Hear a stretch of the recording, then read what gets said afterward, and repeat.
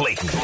John Clayton. Seattle Sports. This is Seattle Coors Light Cold Hard Facts with John Clayton. Brought to you by Coors Light, made to chill. Time to talk some football with the Professor John Clayton, as we do every day at this time with Wyman and Bob. If you guys have questions for John, you know what to do. Text those questions into 206-421-3776. That's 421-ESPN. We'll try to get some of your questions before we let him go for the day. Hello, John. Hi, guys. So where are you at now? Now we're the final conversation before the big game on Sunday night. Where's your confidence level 1 to 10 in the Seahawks victory? Uh-oh. Sounds like it's it was taking too long, John. Sounds like it went down from wherever it was before. 3 or 4. Yeah. So it's gone down. It's gone down. Well, how can it not? I mean, it's like obviously you knew Russell Wilson wasn't going to play, right? But now we find out he's going to go on injured reserve, and so he's out until the Green Bay game. Then we find out that Chris Carson is not going to be able to play, and he very well could go on the injured reserve list because of his neck issue. Cedric Aboye has bicep injury, and so now your swing backup tackle is going to be out. So if anything happens to Dwayne Brown or Brandon Shell, I mean, now you're in big trouble there. So you take all that into account, it's not good. Yeah, and going on the road, and look, not numbers-wise a great defense, but maybe one of the most talented defenses. Mm-hmm. If you look at the talent, John. Talent's there. I'm trying to think around the NFL, because I've said this many times this week. You go on most rosters, and there's like 3 or 4 guys that really stand out, that are like Pro Bowl players, but I feel like they have like 4 or 5, and they don't have Stephon Tuitt, and that's a huge loss. But, yeah, it just feels like talent-wise they have. Well, and I'll tell you what, I actually dug into making some phone calls today what the problem is, and it's multiple, because obviously not only did they lose Stephon Tuitt, but they lost Tyson Alu, who was another starter on the 3-4 defensive line. So now you got 2 of your 3 starters out on the 3-4 defensive line. Okay, you got T.J. Ward. Well, T.J. Ward's had a leg injury, and so really, as great as he is, he's only had, in the last 2.5 games, he's. You mean Watt? T.J. Watt? T.J. Watt, yeah. Oh, okay. T.J. Watt is like, he's got, 2.5 games where he's not played at the highest level, and so he's slowed down a little bit because of the leg injury, and that's been a concern. Then you have Devin Bush, who's great as an inside linebacker, one of the better young inside linebackers in the league, but he's been fighting a groin injury, and he's not been able to play an entire game. And so you've got all those problems adding up. And so, people were saying, well, gee, how come the Steelers don't have more sacks? Well, now you can understand it because, they've lost a lot of their sack ability. Stephon Tuitt had 11 sacks last year. Yeah. 11. Amazing. Okay, so now you take him out, you take Watt and you lower him a little bit, and then you don't have Devin Bush as much, and so that takes it off to a point right now where here they are 5 games into the season, and they only have 10 sacks. Yeah. Only have 10 sacks. Which is unusual for them. And it's like middle of the road. I think the best team has 18, but, yeah, usually they're up at the very top. Yeah, and, of course, with the 10 sacks, 5 of them with Watt. Yeah. And so it's like they've only had 5 sacks. And here's the weird one. When you talk about the turnover battle and how important that is, they've only created 4 turnovers this year, 2 fumbles and 2 interceptions. They've offensively given up 6, so they're actually losing the turnover ratio, but they've only created 4 turnovers. And here's an even worse stat, is that they have been outscored with their defense in the turnovers 27-0. Wow. Well, we talked to Brooke Pryor, who's a beat reporter there for ESPN. I asked her, John, who do you think's the most underrated? And she said Cam Hayward. And we talked about that matchup. The Hawks' interior offensive line, they've been kind of hit and miss. Bob and I were commenting that it's not very often that you see guys getting blown off the ball a little bit. And boy, if you look at Cam Hayward, he is a beast. If they had Tuitt, I would definitely be worried, but this guy is really hard to move, and I think we look at that matchup, Hawks interior offensive line versus Cam Hayward. I think I got to go with Hayward. You agree? Or I agree. Again, Tuitt's better, but again, it's like he's starting to wear down a little bit because he's a little bit older and all that stuff, and of course, I mean, he's Ironhead's son, so it's like he's kind of interesting. That's right. I forgot about that. Yeah, Ironhead Hayward's son. I remember I hit that dude one time with pretty much everything I had, and he didn't even move. Mm-hmm. Ironhead. He playing passed in away, Chicago. didn't he? Yeah. Did he? Yeah. Yeah, and of course, I mean, I still remember the weird stories involving Ironhead because, I mean, you talk about such a character. I mean, he was in college. They asked him, what's your favorite local paper? And he said, USA Today. Local paper. And then I still remember when he was having a local paper delivered to his house, he didn't like the way that the delivery boy ended up, throwing the paper, so he beat him up. Oh, boy. Yeah. That seems a little mean. extreme. Yeah, it does, yeah. That's a little far. Well, he wanted to return to delivery. Yeah. Return to sender. Hey, so in that article, I sent that article to Dave and Mike last night, and it was from Yahoo Sports, and it just says 6, matchups or something that are key in this game, and one of them I thought was interesting. They took a different angle on this, but they were saying Jamal Adams versus Pete Carroll. And then they go on to explain, well, hey, they've used him in the blitz less than half of what he was doing the previous season when he was really impactful and 9.5 sacks in just 12 games. And they said, it falls on Norton, but ultimately it ends with Pete Carroll. Do you think we see a change in how they're using him? Because he was clearly an impact player last year. Whether you love him or hate him, love the contract, hate it, he was an impact player last year. End of story. This year, not so much, but he's also being used in a pretty different way. Could you see them bouncing back to the way they used him before? Well, if they go more dime than they do nickel, then I can see that happening. Because, again, at least you can get Ryan Neal on the field as one of the extra defensive backs, and then just free up Jamal to do whatever he needs. Because at least now you have one guy back there that can help out in some of the coverage. And so then, you can have Jamal chase people and do those different things. You'd have to think, the way things are going, things have to change. They let Trey Flowers go, and he immediately got claimed by the Cincinnati Bengals. And so it's like, okay. And so it's like, we'll see if there's going to be any changes or adjustments in the secondary and all that stuff. But I'd have to think right now what you got to think about, even though, again, they lose Juju Smith-Schuster for the season with a shoulder injury, they still do some different things. But here's the other interesting thing about Pittsburgh, because I spent a lot of time working on Pittsburgh today. Ben's not comfortable in this offense. And here's the reason, is because his success, so much of his career, was being able to go no huddle, call audibles, and just use the entire playbook at his disposal to do what he wanted to do. Well, Matt Canada has come in there as the offensive coordinator, and what he's done is basically said, no, you have to run a regimented type of offense, and this is the offense that you're going to run. I remember Todd Haley doing that years ago with Ben, and Ben didn't like that. But again, it's like, Ben's not in a position to complain because this most likely is going to be his last year. So he's going to make the best of the situation, and he certainly did against the Denver Broncos. But he's not been getting the ball downfield. Like, for example, in 3 of his first 5 games, he's averaged less than 6 yards an attempt, and that's as bad as you can get. That's at the rookie level right now for that. Now, he was able to, open the game up against a great Denver secondary and get 23 and 50-yard completions. That worked out well. So we'll see what kind of offensive changes that, if they do make changes, if they make. But Ben's not comfortable in this. Yeah, but at least they've got Najee Harris there who can do some damage. And as we were looking at the numbers today, there's only one team worse against the run in the entire league, and that's the San Diego Chargers. Mm-hmm. The Seahawks are terrible against the run. Oh, yeah, no doubt. So that could take a lot of pressure off of Ben throwing the ball. If he is hurt, if he is limited, or just doesn't like the offense, hand it off to Harris. The question is, are they going to run the ball? Because, when you look at the first 5 games, they've only had 101 running attempts. That's just a little over 20 a game, and they're averaging like 3.6. And as great as Harris has been, his run average hasn't been great. He's great, but the run average hasn't been great. But they're not running the football. I would say that would be coaching malpractice if they didn't run the ball. Coming in, looking, I'm sure they're well aware of what Seattle does and doesn't do well. So Well, particularly, they give up 145 yards a game? Yep. Yeah. John, how come you didn't correct Bob, and you always correct me? What did I say? San Diego Chargers. Hey, come on, Bob.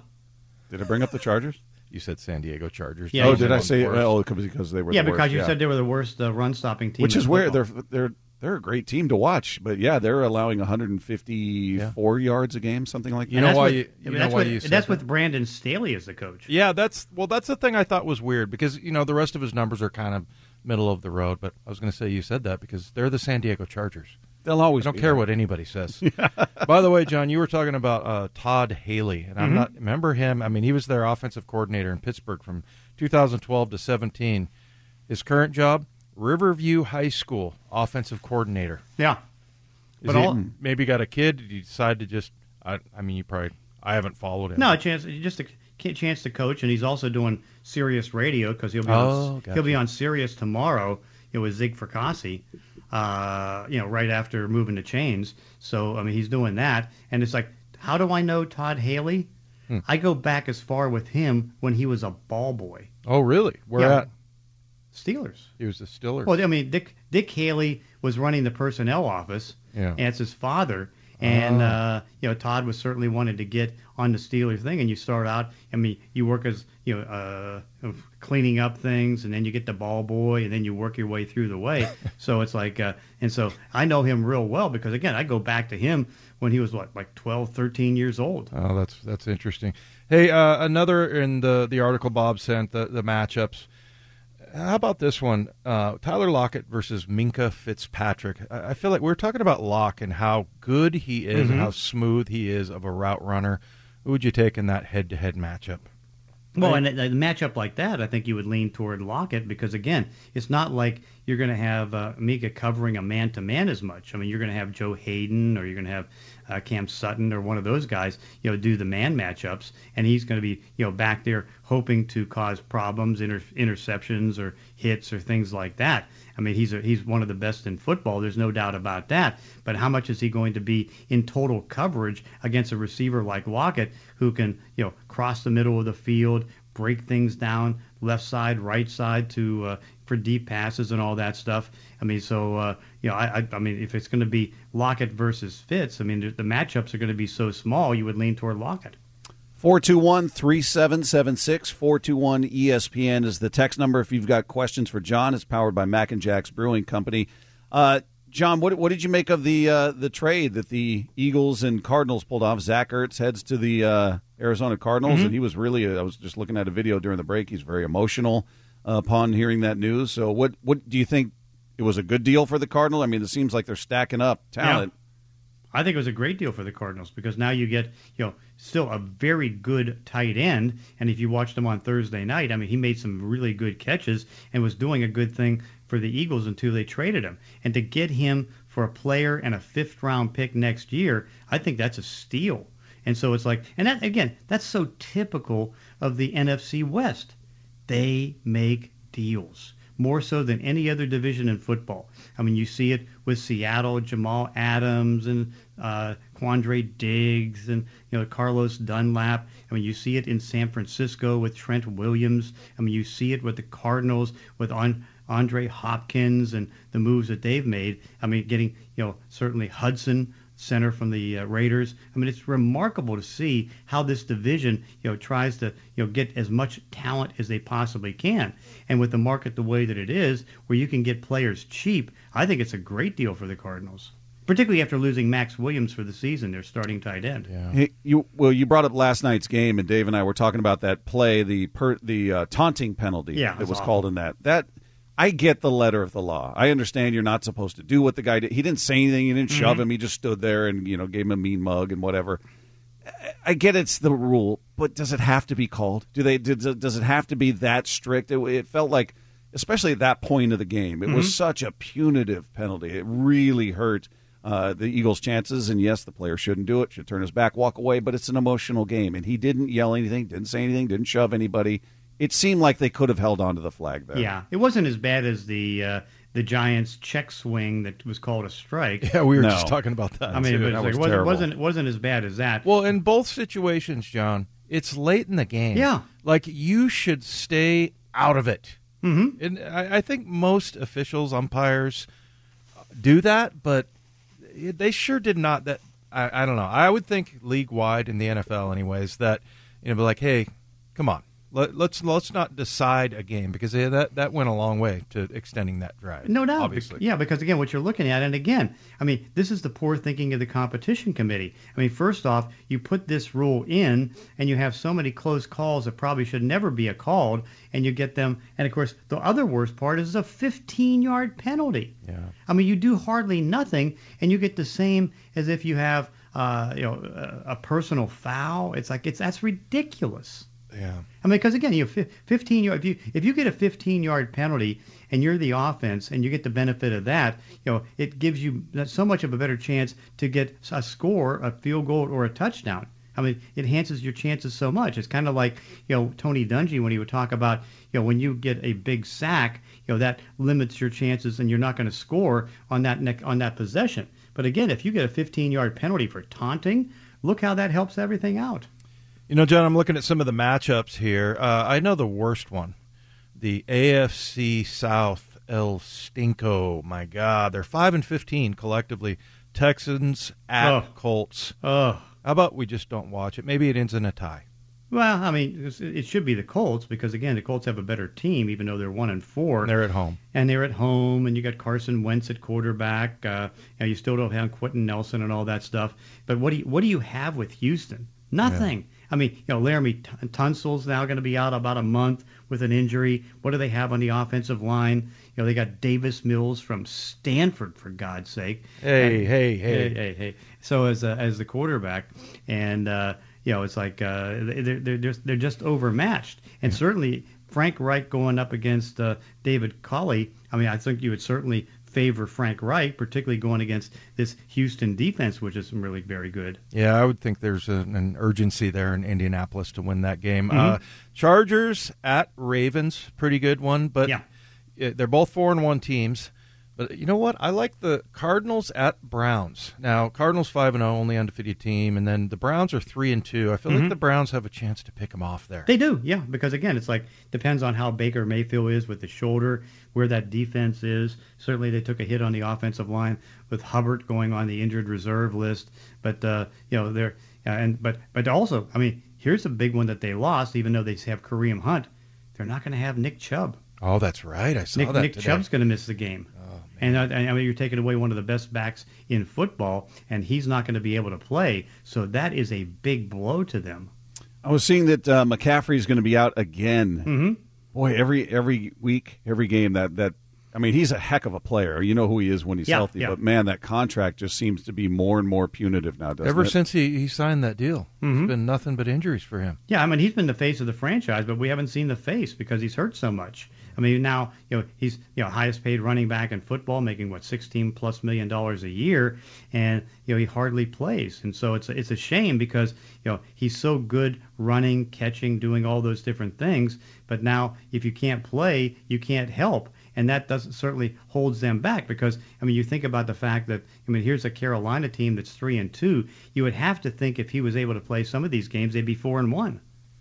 Hey, John, what do you make of the Dolphins? Another, bad matchup that's going on. 0-5 Jaguars hosting the 1-4 Dolphins. We were talking about Brian Flores. Looked like he one of the guys coming out of the Bill Belichick coaching tree that he had his team 10-6 last year, and they missed the playoffs, but pretty good record. But what's going on in Miami other than it's just quarterback situation or? Well, I mean, Tua is going to come back this week, but I think it's more than that because I think, number one, I think you have to question a lot of things, including Brian Flores, because I think you have to question Chris Greer because, look at all the players he's given away, whether it's going to be Chris Landry, the wide receiver, Will Fuller they gave up on. They gave up on a lot of wide receivers, and, they seem to make trades and get rid of, like, for example, they make signings in free agency and move on from him after a year. They signed Kyle Van Noy to big numbers, and they ended up moving on from that one, and now he's up in New England. It's like, what are you doing? And then, of course, the fact that this game's going to be in London, which, of course, it does kind of fit the profile of what they want the NFL for the London games. Take your worst teams and put them over there. Because, again, I think, what is it? I can't tell you the number of matchups that they've had, and you've never had two winning teams on the same field when they played over in London. So, of course, I mean, it's 6:30 in the morning when we all get up and start to watch this one, which, of course, I know Dave and Bob are going to do. Right, Dave and Bob? Oh, yeah, I love it. I'm always up, when the rooster crows. Oh, yeah. So it's like that's at 6:30 on Sunday. But again, what's going to be interesting is that this is going to be a decision time on what happens with the Urban Meyer, because what happens is you're looking at, if he's going to be, now getting his 6th straight loss and they're in a bye week. If you're making a coaching change, you want to make it during the bye week. And so it's like, is he going to make it to the Seattle game? Well, the interesting thing, John, will be is to see if he stays behind for a little vacation. Yeah. Doesn't come home with the team and stays in jolly old London. Yeah, goes over to a casino and starts betting and doing all those different things. John, the 206 asking, John, how come the Hawks lost interest in Geno Atkins? I thought there was mutual interest at one point. I think getting Robert Condici kind of stopped that, having Brian Monet. I think that they kind of felt that they were good enough because, again, if you bring in Atkins, then one of the guys have to go on the defensive line, and you have to look at the guys who off and on have been inactive. And so, that means that, maybe they would have had to trade L.J. Collier or something like that. But I think what it came down to is they like Robert Condici because he's been able to do some good stuff, and that's helped out. So that, I think, is one of the reasons why they haven't brought in Geno Atkins. Because, again, like anything else, it's nice to get younger, particularly on a team like this, because if this season slips away, I mean, older veterans aren't going to be with this team. I don't know how many, but again, you want to stay as young as you possibly can. John, I think it was you yesterday that we were talking about the Washington football team. Yeah. The defense not being quite what it used to be. Mm-hmm. And so, but if they're able to, have a little bounce back, Kansas City going into the Washington football team, I mean, they could be 2-4. I know. Well, and then on top, they find out today that Chris Jones won't be able to play again this week, their best defensive player. And then, they have hardly gotten anything, this year, out of the former Seahawk defensive end who Frank Clark. And so it's like that hasn't worked out. So there's a lot of things working against them. But, hey, right now it's a matter Patrick Mahomes, don't throw interceptions. I mean, what is it now? 14 games, 13 interceptions dating back to last year. That has to stop. Yeah, I think it's 5 this year. 5 this year, yeah. Very unlike him. Anyway, that's my upset of the week. Not Washington? That I don't have an upset of the week. Oh, okay. I don't really have one. Just this week, though. Okay. Are you going to start that segment now? You're going to pick one every week? Yeah, let's do it. Upset of the week, John. You in on this? No. By the way, Mahomes has 6 this year. 6 this year, yeah. Yeah. Remember, I prefer not to make too many predictions. You don't like predictions? I do not. Well, no, because again, it's like it's against my nature. It's like I don't bet or anything like that. Never will, never have. And it's like just let me just see who the teams are. I mean, I'll have my opinions and all that stuff, but make a prediction. I'm not big on it. In your opinion, who wins this game, John? Kansas City. They're the better team. I mean, again, you have Patrick Mahomes, who arguably is not having a great year, but he's still one of the, if not the most talented quarterback in football, going against Taylor Heineke, who certainly as a beer is a very good beer. Oh, John. Oh, he's not bad. He's not. Oh, John. I know. He's played. Let's put it this way: he's not like a Coors Light. There's no question about that. But of course, it's Heineke the beer, and then how about the fact. And he was even complaining about this, which I thought was great, to be honest with you. I thought that I warmed up even more to Taylor Heineke. He says, I can't even get a sponsor from Heineke. Or Heineken, whatever. Or Heineken. You need an N on the end. John, you doing your show tomorrow? Yeah, 8 to 11, taking your phone calls. All right. Professor on tomorrow. Give him a call. He'll be back with us on Monday. Have a great weekend, John. Okay, thanks. Thanks, John. There you go. If you missed any of today's Cold Hard Facts, brought to you by Coors Light, made to chill, download the podcast at 710sports.com. Which is easier to overcome, a bad offense or a bad defense? We'll take a look at that next with Wyman and Bob on 710 ESPN Seattle.